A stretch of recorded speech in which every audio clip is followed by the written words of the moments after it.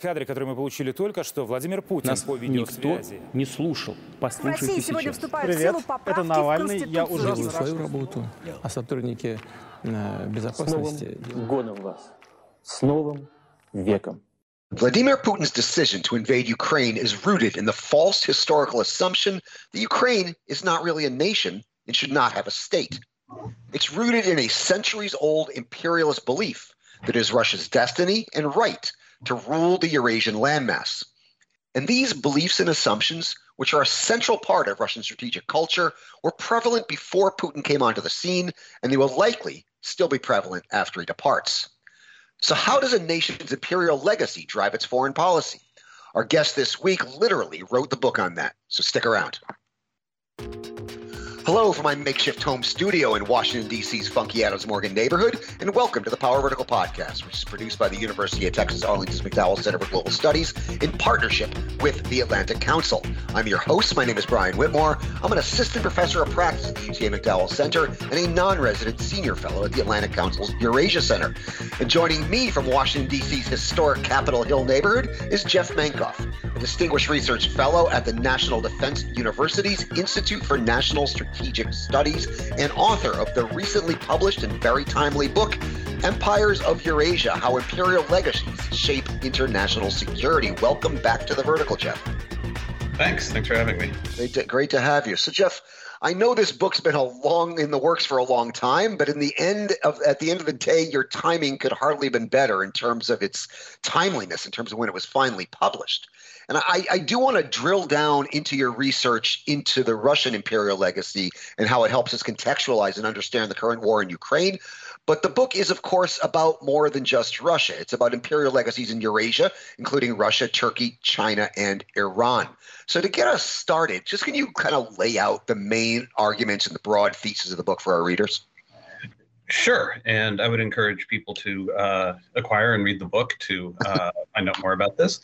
But to summarize it briefly, what I'm arguing is that to understand the approach to foreign and security policy that these four states have taken, one has to look beyond their contemporary leadership, the fact that they are to varying degrees authoritarian states, and look at the way that they're actually constructed. And that means understanding their history as empires, which has continued to shape the way that they understand their role in the world and has shaped them geographically and institutionally. And with regard to the Russian war in Ukraine in particular, I think what's important is, as you hinted at the beginning, this sense that goes well beyond Vladimir Putin, but is widely shared among the Russian elite, that Ukraine is legitimately part of not just a Russian sphere of influence, but part of Russia itself. That is a product of Russia's imperial expansion, or I should say the Grand Duchy of Moscow's imperial expansion. Which took in the lands that now comprise Ukraine in the period from the 17th to the 18th century. And so sort of understanding that process and then how it was then justified and processed within Russia helps explain where some of these attitudes come from and explain some of the emphasis on reestablishing control over Ukraine that exists, again, beyond Putin, right. A lot of the Russian elite today. Yeah, this is something I always want to stress, that this problem is not going to go away when Putin goes away. This problem is pretty enduring. Just in terms of your findings in the book, I mean, did you find in these four cases, these four countries, did you find the imperial legacy to be determinative, or was it just a contributing factor to the country's foreign policy behavior? Well, I think assigning any one factor too much explanatory power is always a danger if you're a scholar or an analyst. I certainly think that understanding Russian, Turkish, Chinese, and Iranian foreign policy requires an enormous amount of information and analytic prowess and nuance. I don't think there's any one single factor that explains what all four of these big, complicated countries are doing. I will say, though, that to understand their approach to their regions, to what in the Russian context is often referred to as the near abroad, and for making sense of the way that their elites understand the role that they should play in the world, I think making sense of that imperial legacy is really, really important because the rulers of Russia, Turkey, Iran, and China all think of those countries as being something greater than normal states. They don't think of them as nation states. They don't think of them as territorially bounded. They think of them as some kind of civilizational states with a right, if not a duty, to manage order in their wider neighborhoods and to have some kind of a special status globally. Now, if you look at these four states, though, the one that's acted the most, they've all acted to a degree on this belief in empire, but it's only Russia that is annexed the territory of another country so far. It's only Russia that has started an all-out war to effectively wipe a country off the map and absorb it into itself. Do you see Russia as an outlier in of these four, or do you see they're just a little bit ahead of the others? Well, it depends on your time frame, right? So Russia's not the only one that has annexed territory. One of the stories I tell in the book is about Turkey's annexation of Hatay, which used to be called Alexandretta and was part of Syria, the French Mandate of Syria until the 1930s, and then was annexed by Turkey. Iran has not sought to annex territory, but has certainly disrupted the political order in neighboring states through its deployment of proxies like Hezbollah. And so even though it doesn't claim Iraq or Lebanon or Syria as its own territory, it certainly sought to establish very hierarchical relationships over them. And then with China, Tibet was effectively independent, although wasn't recognized as being such for the first half of the 20th century. And it was only in the 1950s when the PRC army marched in and forcibly subordinated Tibet to Chinese sovereignty. So I think if you open the aperture wide enough, you can see that all four of these states, to varying degrees, have done some of these behaviors. What's different about the Russian case, I think, is one, that this is going on today in Ukraine and elsewhere. And partially, I think that's a result of the fact that for Russia, this imperial legacy that I talk about is a little bit closer to the surface than it is in Turkey, Iran, or China.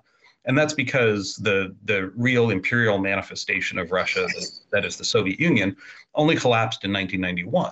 So, the other three, they all attempted to build something like a truly post-imperial state in the first part of the 20th century. And they succeeded to varying degrees. None succeeded entirely, but the connection to empire is a little bit more distant. Even though the Soviet Union claimed to be against imperialism and portrayed itself as an anti-imperial state, it was in a lot of ways the continuation of the Russian Empire. And it was an ideological empire that had this idea of using Marxist-Leninist ideology as a way of subordinating other states to its authority. And that only goes away in 1991. And you have a leadership in Russia today that was a product of that system. Putin and Patrushev and the people around them are all products of the Soviet education system, and not just the education system, but the Soviet security services charged with running this empire. So it's not surprising that I think for them it's a much more direct, visceral reality than it is for the leaders in the other three. Right. And all these, I'm going to, before I go kind of drill deeper into Russia, I kind of want to kind of get look at the broader picture here. All four of these countries are in proximity to each other. And something you would look at in the book a bit is how these empires are bumping into each other or could bump into each other. Can you talk a little bit about that? Yeah, you're right. They, as empires and as post-imperial states, they have frequently interacted with and fought one another in these interstitial zones in places like the South Caucasus and Central Asia. And those regions today remain very much on the front lines of the competition for influence between them. So we've seen Russia and Turkey in particular struggle with one another for influence. Currently in Ukraine, Turkey's a pretty active participant there, but also in the South Caucasus, where Turkey is a very strong supporter of Azerbaijan. And Armenia is allied to Russia through its membership in the Collective Security Treaty Organization. And of course, when Armenia and Azerbaijan fought a war in 2020 over Nagorno-Karabakh, it was, among other things, kind of a proxy competition between Russia and Turkey. We've seen Turkey and Iran struggle for control in a number of places in the Middle East, Syria being one of them. And of course, Russia is a big player in Syria as well. And then China is kind of a little bit of an outlier here, because where its revisionist aspirations are focused are less on these interstitial areas and more off of its own maritime periphery. So China's ambitions today focus primarily on the South China Sea, the East China Sea, Taiwan, and the like, which are not high priorities for Russia, Turkey, or Iran. But of course, China has ambitions in Central Asia that are mostly geoeconomic, but over the longer term certainly could have larger strategic and political implications. And those would be felt first and foremost by the countries in the region, but also by Russia, which is up until the present the main security provider in Central Asia, and to lesser degrees in Turkey and Iran as well.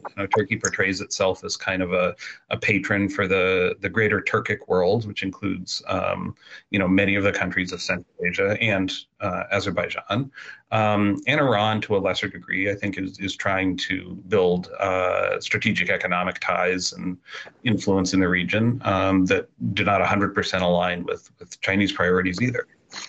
No, and the thing that strikes me also is that these four countries, at least on the surface, at least nominally, have good relations with each other, which is interesting when you look at that there's a lot of arena for competition and expectations that their interests are going to clash in this space. But yet, on the surface, they all have very good relations with each other. And this kind of played itself out during the Karabakh War, when Russia didn't really intervene on Armenia's side. They pretty much let Turkey have their way. How did that look? How do you interpret that? Just a desire to keep good relations with Ankara by Moscow, or? Well, I think there's a couple of things at play there. So on the bigger question, I do talk about this in the book. There's this tension between the regional competition that we were just talking about, in which all four of these states are implicated to different degrees, and then the larger emphasis on what I call making a world safe for empire. That is, to varying degrees, all of them have overlapping strategic priorities. All of them are revisionist powers. I think Turkey to a much lesser degree than the other three, but nevertheless. And in that sense, are seeking to cooperate in the interest of shifting some of the bases of global order more in their own interests, and that means downplaying or managing among themselves these regional competitions or conflicts. As far as the Karabakh War goes, I think we have to look at it both from the Russia-Turkey angle and also from the Russia-Armenia-Azerbaijan angle. So yes, I think part of the reason that Russian support for Armenia was limited had to do with not picking a fight with Turkey at a time when I think Russia saw an opportunity to continue supporting Turkey's the tension in the relationship between Western allies, Turkey's transformation into a more strategically autonomous regional power, rather than the Western power that we tended to think of it as being during the Cold War. And of course, when there's also this Russo-Turkish competition in Syria and Libya and elsewhere, and the opportunities for horizontal escalation in these different is certainly a consideration. At the same time, though, I think it also is important to look at this from the perspective of the role Russia's playing as a balancer between Armenia and Azerbaijan. So even though Russia is allied to Armenia through the CSTO, it's also sought to position itself as a source of influence in Baku, even though Turkey, of course, is also a big part of Baku. But what Russia doesn't want to do is to have this competition turn into a proxy competition between Moscow and Ankara. Rather, I think what it seeks to do is create a situation in which both Armenia and Azerbaijan are dependent on Russia to get the things that they want. And so that meant, letting Azerbaijan change facts on the ground to a certain degree, and then imposing a settlement that allowed Russia to deploy peacekeepers, and that required both Baku and Yerevan to turn to Moscow in order to achieve the things that they were seeking to achieve over the longer term, rather than alienating Azerbaijan by siding full bore with Armenia. Right. Yeah, and I would also add to that I have the sense that Putin wanted to punish Pashinyan for overthrowing Putin's ally Sarkisyan in Armenia's Velvet Revolution. Nonetheless, it was striking. Go ahead. Yeah, I was going to say I think that's right. And the other thing too, of course, is that the CSTO of which Armenia is a member, according to its statutes, to the extent that one puts much stock in them, is committed to defending the territory of its members from foreign intervention. Now, Russia does not acknowledge Nagorno-Karabakh as being Armenian territory. So the argument was that as long as the fighting was confined to the disputed territory of Nagorno-Karabakh and the areas that de jure belonged to Azerbaijan, but that were taken under Armenian control in the first Nagorno-Karabakh war, that it wasn't part of the CSTO's competency to deal with that. Right. If the fighting spread to undisputed Armenian territory, then it would be a different story. Right. It was nevertheless really striking to see a NATO member intervene in the former Soviet space in a kinetic fashion, and for Russia to not do anything about it. Because Turkey is a NATO member. It's a troublesome NATO member, but it is a NATO member. It was intervening. It was helping Azerbaijan. And I mean, you imagine for a moment if a different NATO member had done that, for example, the United States, right? or the UK or what have you. It was just really striking to see that. And it does make sense. And the way you explain it makes sense. The way it's discussed in the book makes sense. But nevertheless, it's striking to see that actually happened. It is, and especially because Russian and Turkish forces, or Russian and Turkish proxies at least, have come to blows in both Syria and Libya. In early 2020, let's not forget, upwards of 30 Turkish soldiers were killed outside of Idlib by an airstrike probably carried out by the Russian Air Force. So it's not as if there's no precedent for the militaries of these two coming into conflict. Yeah, let's drill down a bit on Russia. I found the section of the book on Russia. I naturally found it fascinating because I'm a Russian guy like you are. But I mean, you talked a bit about the tension between empire and nation for Russia, and this is something that, I mean, we all kind of know this. The cliche is it's not clear whether the empire formed the state or the state formed the empire when we're talking about Russia. Can you talk a little bit about that? This tension between the idea of empire and the idea of nation. Yeah, so I think we should be a little clear with the terminology. So empires, nations, and states are all different things. And when we say nation in political science terms, that's a group of people. And as Benedict Anderson termed it, an imagined community, a group of people who believe that they have some common feature that gives them a common political destiny. And in Russia, what's always been interesting is that the extent of the nation has been determined by first the empire and now the state. So there are, as most Russianists will tell you if you start asking them about this, two different words in the Russian language that mean Russian in English. One is Rossiyski, which is linked to the state, Rossiya, and encompasses everybody who is a citizen or imperial period, a subject of that state. And then there's Ruski, which has become more prominent in recent years, which means ethnic Russians, who comprise about 79–80% of the Russian population. And historically, in all of these empires, but including in Russia, the emphasis has been on all of the inhabitants of the empire, irrespective of their ethnic identity, being members of the nation. And that's still the case in Russia, although by the late 19th century, there was more of a push to nationalize the Russian Empire. And we saw this, come back at various points during the Soviet Union as well. And then again today, where there's this tension between, this greater, Russian world. Right. Goes beyond the state, but which includes people who have some sort of loose connection to Russia, whatever it may be.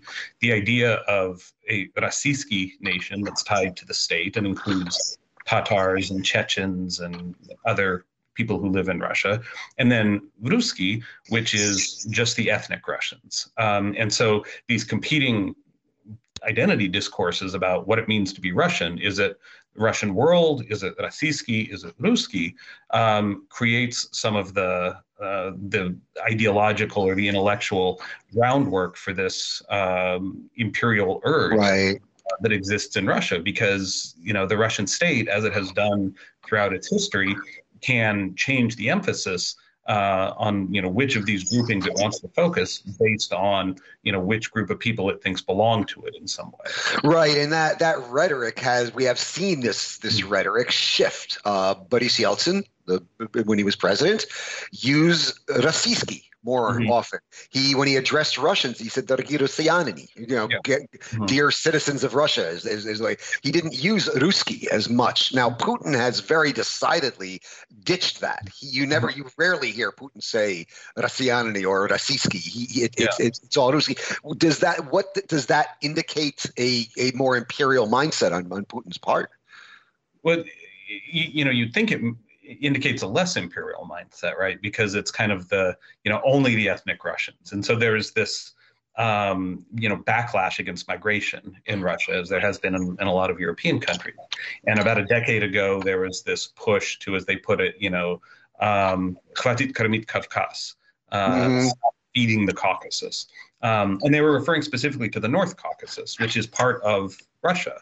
And this was ethnic Russians who were saying, why should Russian taxpayers' money go to propping up Chechnya, for instance? Right. This was Navalny's. This is one of Navalny's campaigns. He said this too. I mean, it was associated with a kind of ethno-nationalist right. It was something that Navalny, the big democratic opponent of Putin, said too. And so in that sense, you'd think it was kind of anti-imperial. It's sort of smaller Russia, focused on the ethnic Russians, cast off the dependencies. But it's also what's actually happening, I think, under Putin is that there's this deliberate conflating of these different ideas about what it means to be Russian. Because on the one hand, Putin is using this term Ruski much more. And the laws have been changed.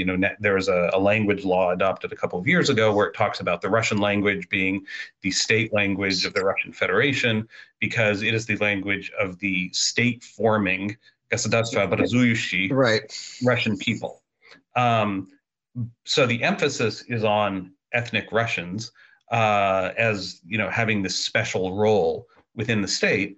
But at the same time, you have this imperial expansion, which, again, if you believe Putin's ideas about Russians and Ukrainians comprising one people, means that he sees Ukrainians as being effectively Ruski as well. But it's also targeted at places like the South Caucasus and Central Asia, where the population is not Ruski, but which nevertheless, for these historical reasons and perhaps for geostrategic reasons, Moscow continues to have this kind of proprietary view. So there's this kind of deliberate fudging that's going on, that on the one hand is emphasizing ethnic Russians, and on the other is emphasizing the empire. And it's sort of this idea of, I guess, nationalizing the empire again. It's keeping the empire, but trying to talk about it, think about it as being something like a nation state. Yeah, and this idea of the Russians being the state-forming ethnicity in Russia, that if I'm not mistaken, was borrowed from the period of Nicholas I. when this idea of Russia, the state forming or the empire forming nationality. You mentioned Ukraine, and I do want to drill into this too, because you had a great discussion of this in the book, and you also just recently published an op-ed in the Washington Post along these lines about the perceptions of Ukraine and Belarus, which you correctly note that Russia historically refers to them as great Russians, as in the Russians, little Russians, as in the Ukrainians, something the Ukrainians find deeply, deeply insulting, and white Russians in terms of the Belarusians. How do Ukraine and Belarus particularly play into this? I mean, they are not seen as a separate nation. They are seen as confused Russians, basically. Yeah, I like that term, confused Russians. I think that is probably a good way to describe how Putin and others in the Russian elite think about Ukraine and Belarus. So their position, which Putin has articulated on multiple occasions, notably in this long article that he released last summer, where he goes through this whole history, all were part of this old medieval Commonwealth of Kievan Rus, which was neither Russian nor Ukrainian. It was Kievan Rus. There were no right. Correct. And both Russia and Ukraine, and presumably Belarus today, claim Kievan Rus as being their ancestor. And the Russian argument is that Russia and the Russian language are the legitimate descendants of Kievan Rus and the language and the culture that existed there. And that what happened is that in Belarus and Ukraine, foreign influence of some kind, whether Lithuanian in the Belarusian case or Polish in the Ukrainian case, somehow corrupted, in air quotes, the authentic essence of these people's Russian identity. And because in the early modern period, Belarus and Ukraine at various times were under Polish, Lithuanian, and later Austro-Hungarian authority, some of the cultural influences there came from the West. Now, Russia, of course, was under Mongol and Tatar authority. And so, the Russian language has various influences from outside as well. Mm-hmm. These languages and the cultures have diverged in different ways because of their histories. And none is any, more authentic or pure than the other. But they've just diverged in various ways. The Russian argument is that, the Russian version is the true and authentic one, and the Ukrainian and Belarusian ones are, somehow corrupted by the foreign influence that has been exerted on them. And so Putin draws a direct line between what he sees as the efforts of the Polish-Lithuanian Commonwealth, and then the Austro-Hungarians, and then the Poles in the 20th century to, deliberately change the identity and the culture of people in Belarus and Ukraine as a way of pulling them away from their quote unquote authentic identification with Russia. And so today, Putin again draws this direct line between NATO and the European Union, which he sees doing the same thing. And then the Austro-Hungarians, the Polish-Lithuanian Commonwealth, and the interwar Polish Republic. Right. Yeah. And I mean, a more rational way to look at this is said, well, we had this entity called Kievan Rus. These three states were after it broke up, came under one form or another of foreign domination or foreign. I mean, I'm not even sure I want to look at the Polish-Lithuanian case as domination. It was just they came under the influence of different. Right. But that affected their history and affected the cultural direction they went in, and that is completely natural. That's how nations and states are formed, right? Yeah. And that is the logical way to look at it. But this very odd. I find it very odd to say that they want to restore Kievan Rus, which, quite frankly, wasn't even Russian, really. Right. Nor was it Ukrainian. Right. It was its own thing, and also, by the way, it didn't include the Urals, the Volga, the South Caucasus, Central Asia, Siberia, the Russian Far East. So if that's really what Putin wants, then we're talking about a radically different map from the one that exists today. Right.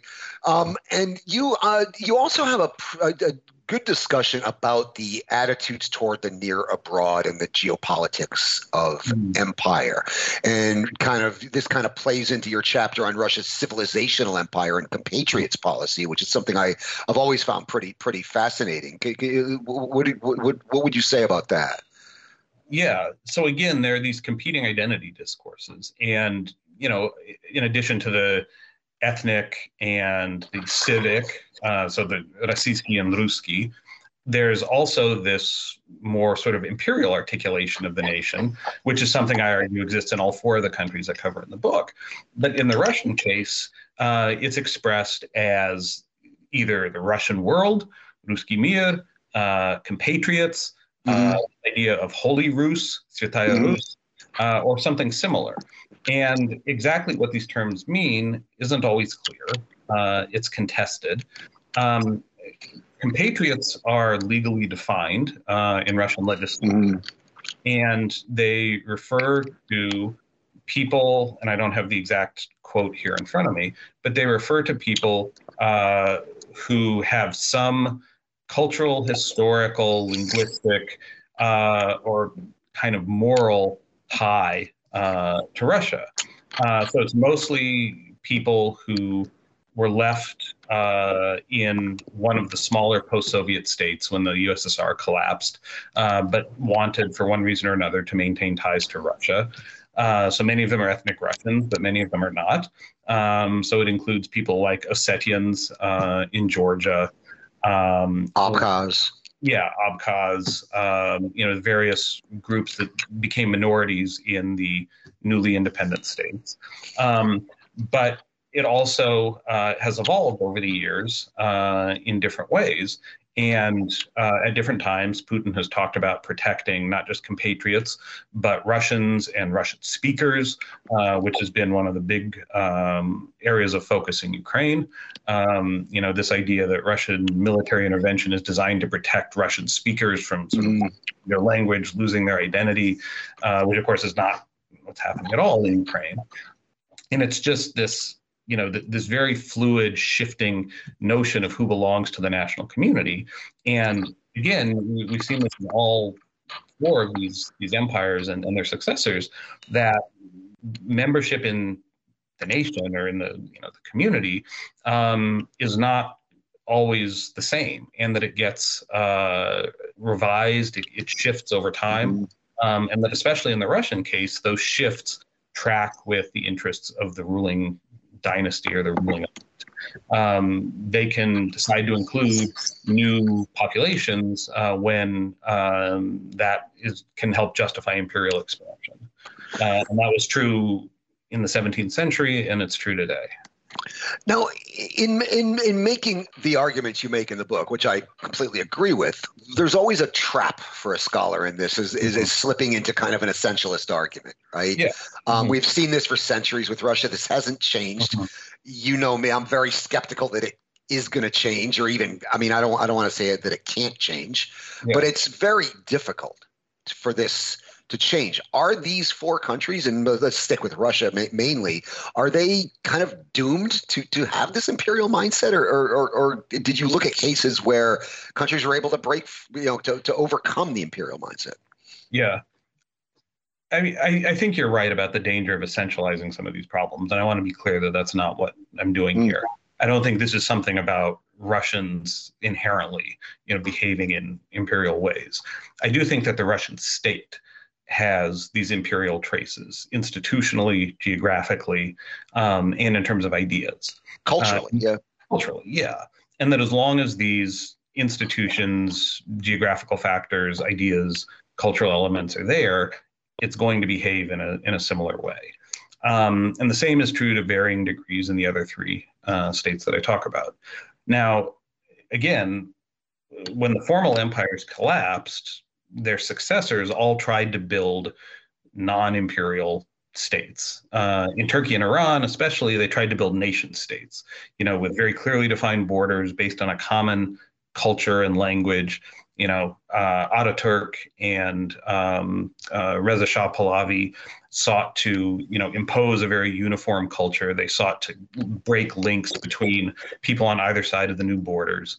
And then in Russia, Boris Yeltsin tried to do something similar in a less authoritarian kind of way. But none of them were entirely successful because these institutions and mindsets and geographic factors continue to exist. Now, you asked about states that have lost this imperial vocation. I think probably the best example of that would be Germany, which I won't discuss in the book because doing 4 countries is hard enough. Germany unifies very late, but it unifies in the high point of European imperialism, in which being a great power basically meant being an empire. And because there were few opportunities to expand in the traditional colonial space for Europe, which is to say Africa and Asia, German imperial expansion in the 19th and 20th century was largely in Europe. And I think that's how you make sense of what Germany was doing on the Eastern Front in World War I, and then especially in World War II. And it was the defeat in those wars and the fact that Germany was occupied and had its political structure kind of pulled up from the roots and recreated that led to the emergence of a very non-imperial German state in the in West Germany in the post World War II era, and then today in the sort of united Germany. So I think it happens, and it's happened to a greater extent, I think, in Germany than elsewhere. It's happened elsewhere, because of decolonization, and this is one of the ways. Great Britain, of course. Yeah. Well, Britain's kind of struggling with this, but I think too that this is one reason why Eurasia is different from Europe. For Britain, for France, for Portugal, for the Netherlands, for Spain, it was comparatively easy to turn their back on, the colonial or the colonized periphery. The periphery was far away. There was never the same degree of cultural mixing. One of the points I make in the book is that you can't really imagine a dynasty from India, say, coming to the throne in London. Right. That was just never conceivable. But in Eurasia, where these borders are more fluid and people move back and forth across them, you have these dynasties that take power that come from somewhere else. And you don't see this in Russia as much, but in some of the other cases you do. So like the last Iranian dynasty, the Qajars were Azerbaijanis or Azeris. They were Turks. This was accepted. This was not a problem. And so even in the post-imperial era, these connections are much closer. The borders between the center and the periphery are more blurred. And it's harder comparatively for states on the Eurasian landmass to draw a firm between the metropole and the periphery, let's say. Right, and your case of Germany being one that broke free from this. The reason they did that, of course, is they lost a war in a pretty big way, which is the perfect segue into the second half and what I want to discuss in the second part of the program. In a few moments, we'll continue our discussion and look at how Vladimir Putin has tied his political future to Russia's imperial restoration, and what that means going forward, whether he succeeds or fails, both inside and outside of Russia. I'd like to remind you, you're listening to the Power Vertical podcast, which is produced by the University of Texas Arlington's McDowell Center for Global Studies in partnership with the Atlantic Council. I'm your host. My name is Brian Whitmore. I'm an assistant professor of practice at the UT McDowell Center and a non-resident senior fellow at the Atlantic Council's Eurasia Center. And joining me from Washington, D.C.'s historic Capitol Hill neighborhood is Jeff Mankoff, a distinguished research fellow at the National Defense University's Institute for National Strategic Studies and author of the recently published and very timely book, Empires of Eurasia, How Imperial Legacies Shape International Security. I got my copy. You all should get yours as well. I'd also like to remind you can subscribe to the Power Vertical podcast on Apple Podcasts, Google Podcasts, Stitcher, Spotify, SoundCloud, and TuneIn. If you do, please leave us a big fat 5-star rating and review, as that helps our visibility. You can also access the podcast, read the Power Vertical blog, and access all Power Vertical products at powervertical.org. And you can follow us on the Twitter at Power Vertical. Кадры, которые мы получили только что, Владимир Путин Нас по видеосвязи. никто не слушал. В Послушайте России сегодня сейчас. вступают в силу поправки это Навальный. в Я Конституцию. уже Делаю свою работу, а сотрудники С безопасности... Новым годом вас! С Новым веком! Since the 2014 annexation of Crimea and intensifying with this year's invasion of Ukraine, Vladimir Putin has linked his political future and legacy to the restoration of the old empire in some form. Jeff, you note in the book that this was not always the case, at least rhetorically. Early on in his presidency, Putin did appear to accept the notion of a civic nation in Russia. How do you see this transformation? What drove it? Was Putin, I mean, of course, I know we don't know this because we have to get inside of Putin's head here, but was Putin not being honest about his real beliefs then in his intentions in his early rhetoric, or was there in fact a transformation as you see it? Yeah. So this is my interpretation, which may be right or not, but I think that when Putin came to power in 2000, he was relatively young, didn't have a lot of experience, certainly with high-level politics. He'd been, a mid-ranking intelligence officer and then a political functionary. So he didn't really have, I think, well-formed ideas on some of these issues. He had attitudes and proclivities, but I don't think had really thought that much about some of them. And the Russia that he inherited in 2000 was one where this idea of a civic nation was kind of the dominant view, certainly among the ruling elite. And I think that the people who were advising Putin, who were writing his speeches, included that kind of language in what he said. And it's not that he, disagreed with it. I kind of get the sense that he didn't have well-formed views about it one way or another. And that experience and time and his own disappointments and resentments have really played a role in consolidating this much more hostile, aggressive outlook, which includes this idea about, the nature of Russian and Ukrainian identity.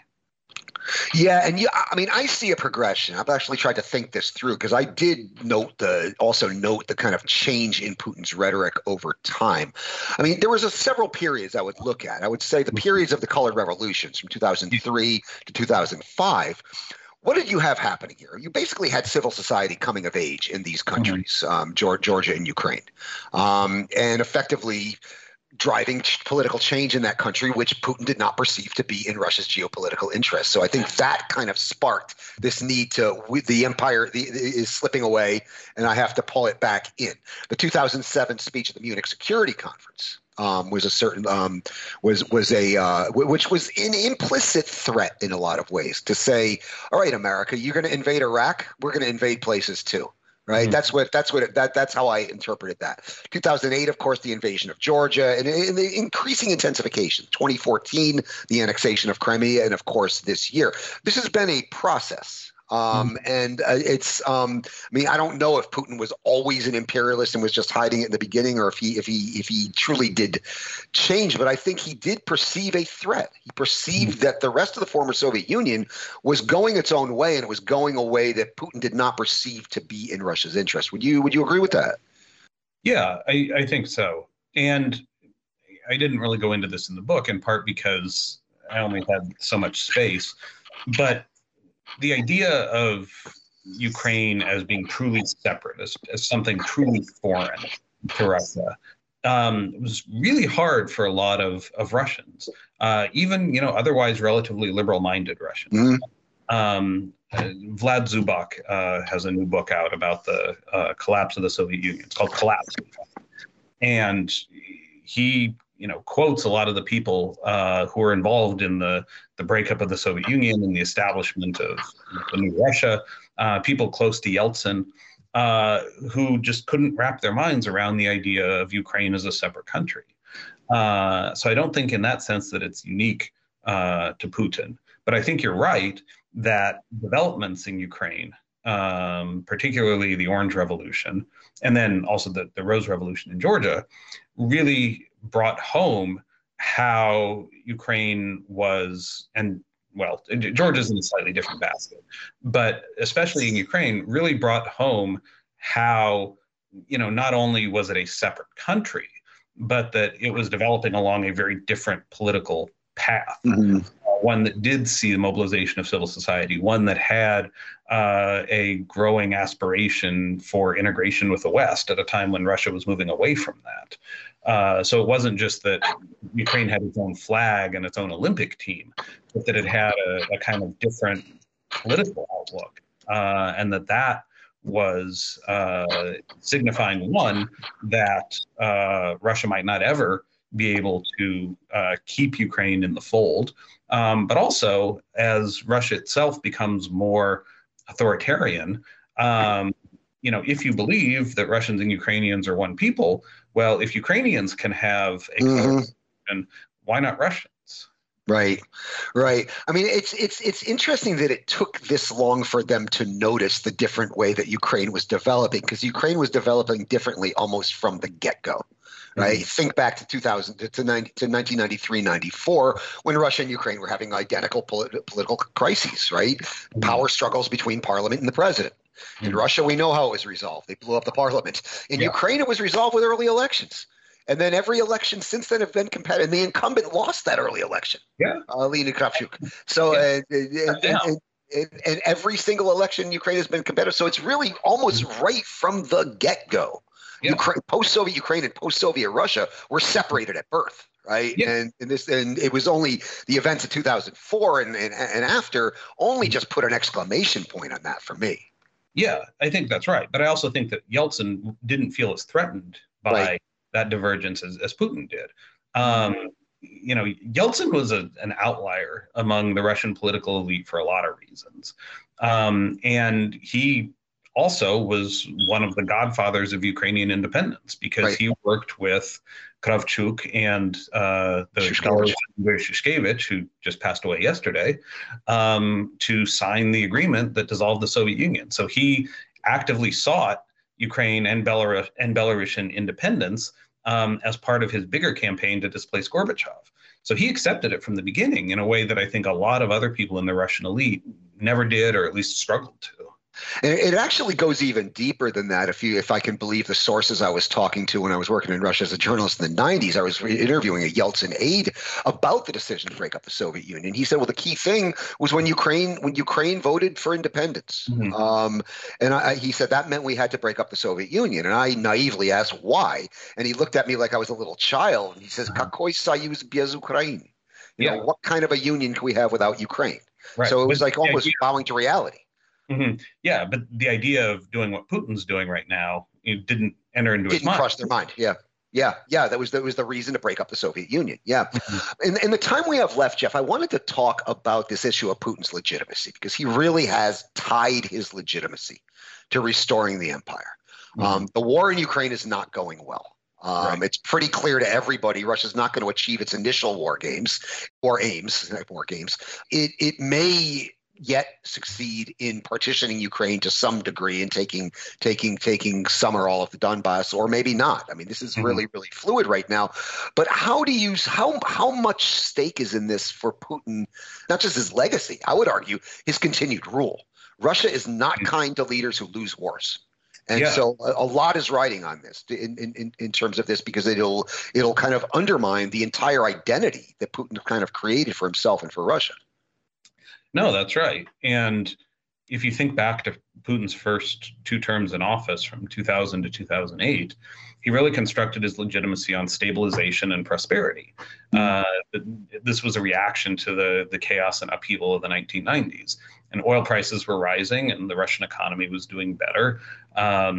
Terrorism, which had been a big problem in the late 90s and the early 2000s, with the eventual pacification of Chechnya, starts going down.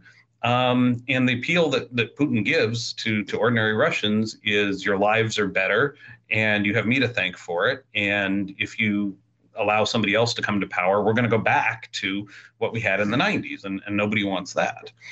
And that was fine until it wasn't. And it stopped being fine because the underlying factors that allowed it to happen started changing. So oil prices dropped, corruption, increasingly sucked out of the economy what money was flowing in. Living standards stopped increasing. Sanctions were imposed after 2014, and there just wasn't a vision for moving forward. And so this kind of Brezhnevian stagnation starts setting in. So at that point, Putin kind of pivots and really starts constructing his legitimacy around this idea of imperial restoration. I think we start seeing this in some ways. You mentioned the Munich speech. I think the first inklings are evident there. We really start seeing it after Putin comes back in 2012, where he believes the U.S. has actively sought to prevent him from coming back and tries organizing a color revolution in Russia. At one point he said Hillary Clinton's paying the protesters on Bolotnaya Square out of her own pocket, right? And then 2 years later, you've got the Maidan in Ukraine. And in Putin's mind, I think, and again, without sort of reading his mind, that these are connected. And the themes that he touched on in the Munich speech about the U.S. overstepping its bounds in every sphere becomes, reversing that, stopping that becomes really his priority. So that means restoring Russian influence in these areas where he sees these color revolutions backed by the U.S. As having targeted Russian influence and authority. And Ukraine, after the Maidan, is the first target of this. And I don't think we get to where we are today without that first military intervention in Ukraine. So in the event that Putin is unsuccessful in Ukraine, do you think his rule is truly in danger? Yeah, I do. Now, what does success mean? I think that's a tough question. Already, Moscow has redefined its war aims. When this war started, of course, they tried making a bull rush for Kiev, which, when it failed, pulled forces out of northern Ukraine. And instead of talking about toppling Zelensky and, quote unquote, denazification, really started to focus on the southeast, the Donbass and the Black Sea coast more generally. If they managed to take all of Donbass, is that enough of a success that Putin can sell it domestically? I mean, maybe. If they fail to do that, can they define success down further in such a way that it's politically acceptable? Maybe. But if this war goes on and they're not successful at achieving the aims that they've set for themselves, I do think there's a breaking point. And I agree with you that Russian rulers who lose wars don't have a great track record. And usually when Russian rulers lose wars, it's because their military just kind of breaks. They don't have the logistical or productive capacity to sustain long-term conflicts. And we saw this in the Crimean War, the original Crimean War in the 1850s. We saw this in the Russo-Japanese War. Yeah. We saw this in World War I. And in the Winter War initially with Finland as well. Yeah. And I think all of those, kind of suggest the danger that Putin faces. Although, of course, in the Winter War, Stalin survives. But I don't think that those underlying problems with logistics, with productivity, and the ability to regenerate forces have been addressed in modern Russia any more than they were in 1905 or 1917. Yeah, no, we are. I mean, we never can quite right-size Russia. We either look at it as being much stronger than it is or much weaker than it is. And it's what's becoming obvious as the war in Ukraine drags on is that they are much weaker than we thought they were. Before we wrap up, because we're bumping up against the end here, I did want to talk a little about this problem, this issue that this is not just a Putin problem, and that this problem will persist after Putin. Do you have any thoughts on that in terms of what, Putin this could very well spell the end of Putin. I argued at the beginning of the war we're either witnessing the end of Ukraine or the end of Putin. And it seems so it's conceivable that Putin could go down. How do you see Russian imperialism after Putin, to wrap it up? Well, one of the arguments I make in the book is that these imperial legacies are rooted because they're cultural, they're institutional, and they're geographic, which means they're going to be there irrespective of the identity of the person in charge. You can have a Yeltsin, you can have an Ataturk who tries to build this post-imperial state, but until or unless those underlying factors go away, you're still going to be grappling with these imperial legacies. And I think that'll be true of a post-Putin Russia as well. That doesn't mean that Putin isn't important. I think the way that any particular leader chooses to operationalize or make use of those legacies really matters.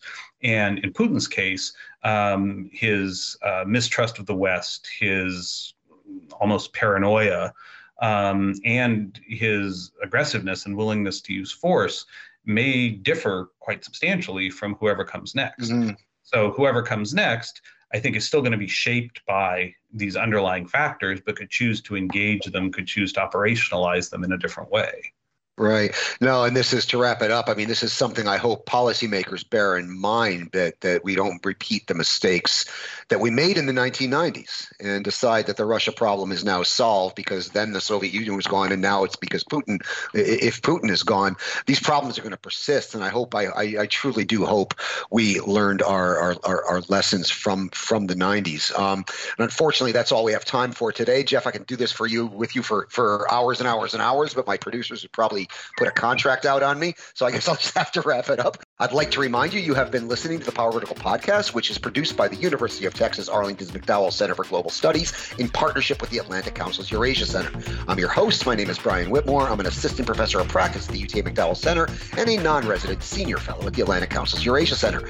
Joining me from Washington, D.C.'s historic Capitol Hill neighborhood has been Jeff Mankoff, a distinguished research fellow at the National Defense University's Institute for National Strategic Studies and author of the recently published and very timely book, Empires of Eurasia, How Imperial Legacies Shape International Security. I got my copy. You all should get yours too. Jeff, thanks for a fascinating and enlightening discussion. Sure. Thanks for having me. Always glad to have you. I'd also like to thank our awesome production team in Arlington, Texas. Lance League is in the virtual control room. He keeps all the lights on and all the complicated machines well-oiled and in working order throughout our discussion.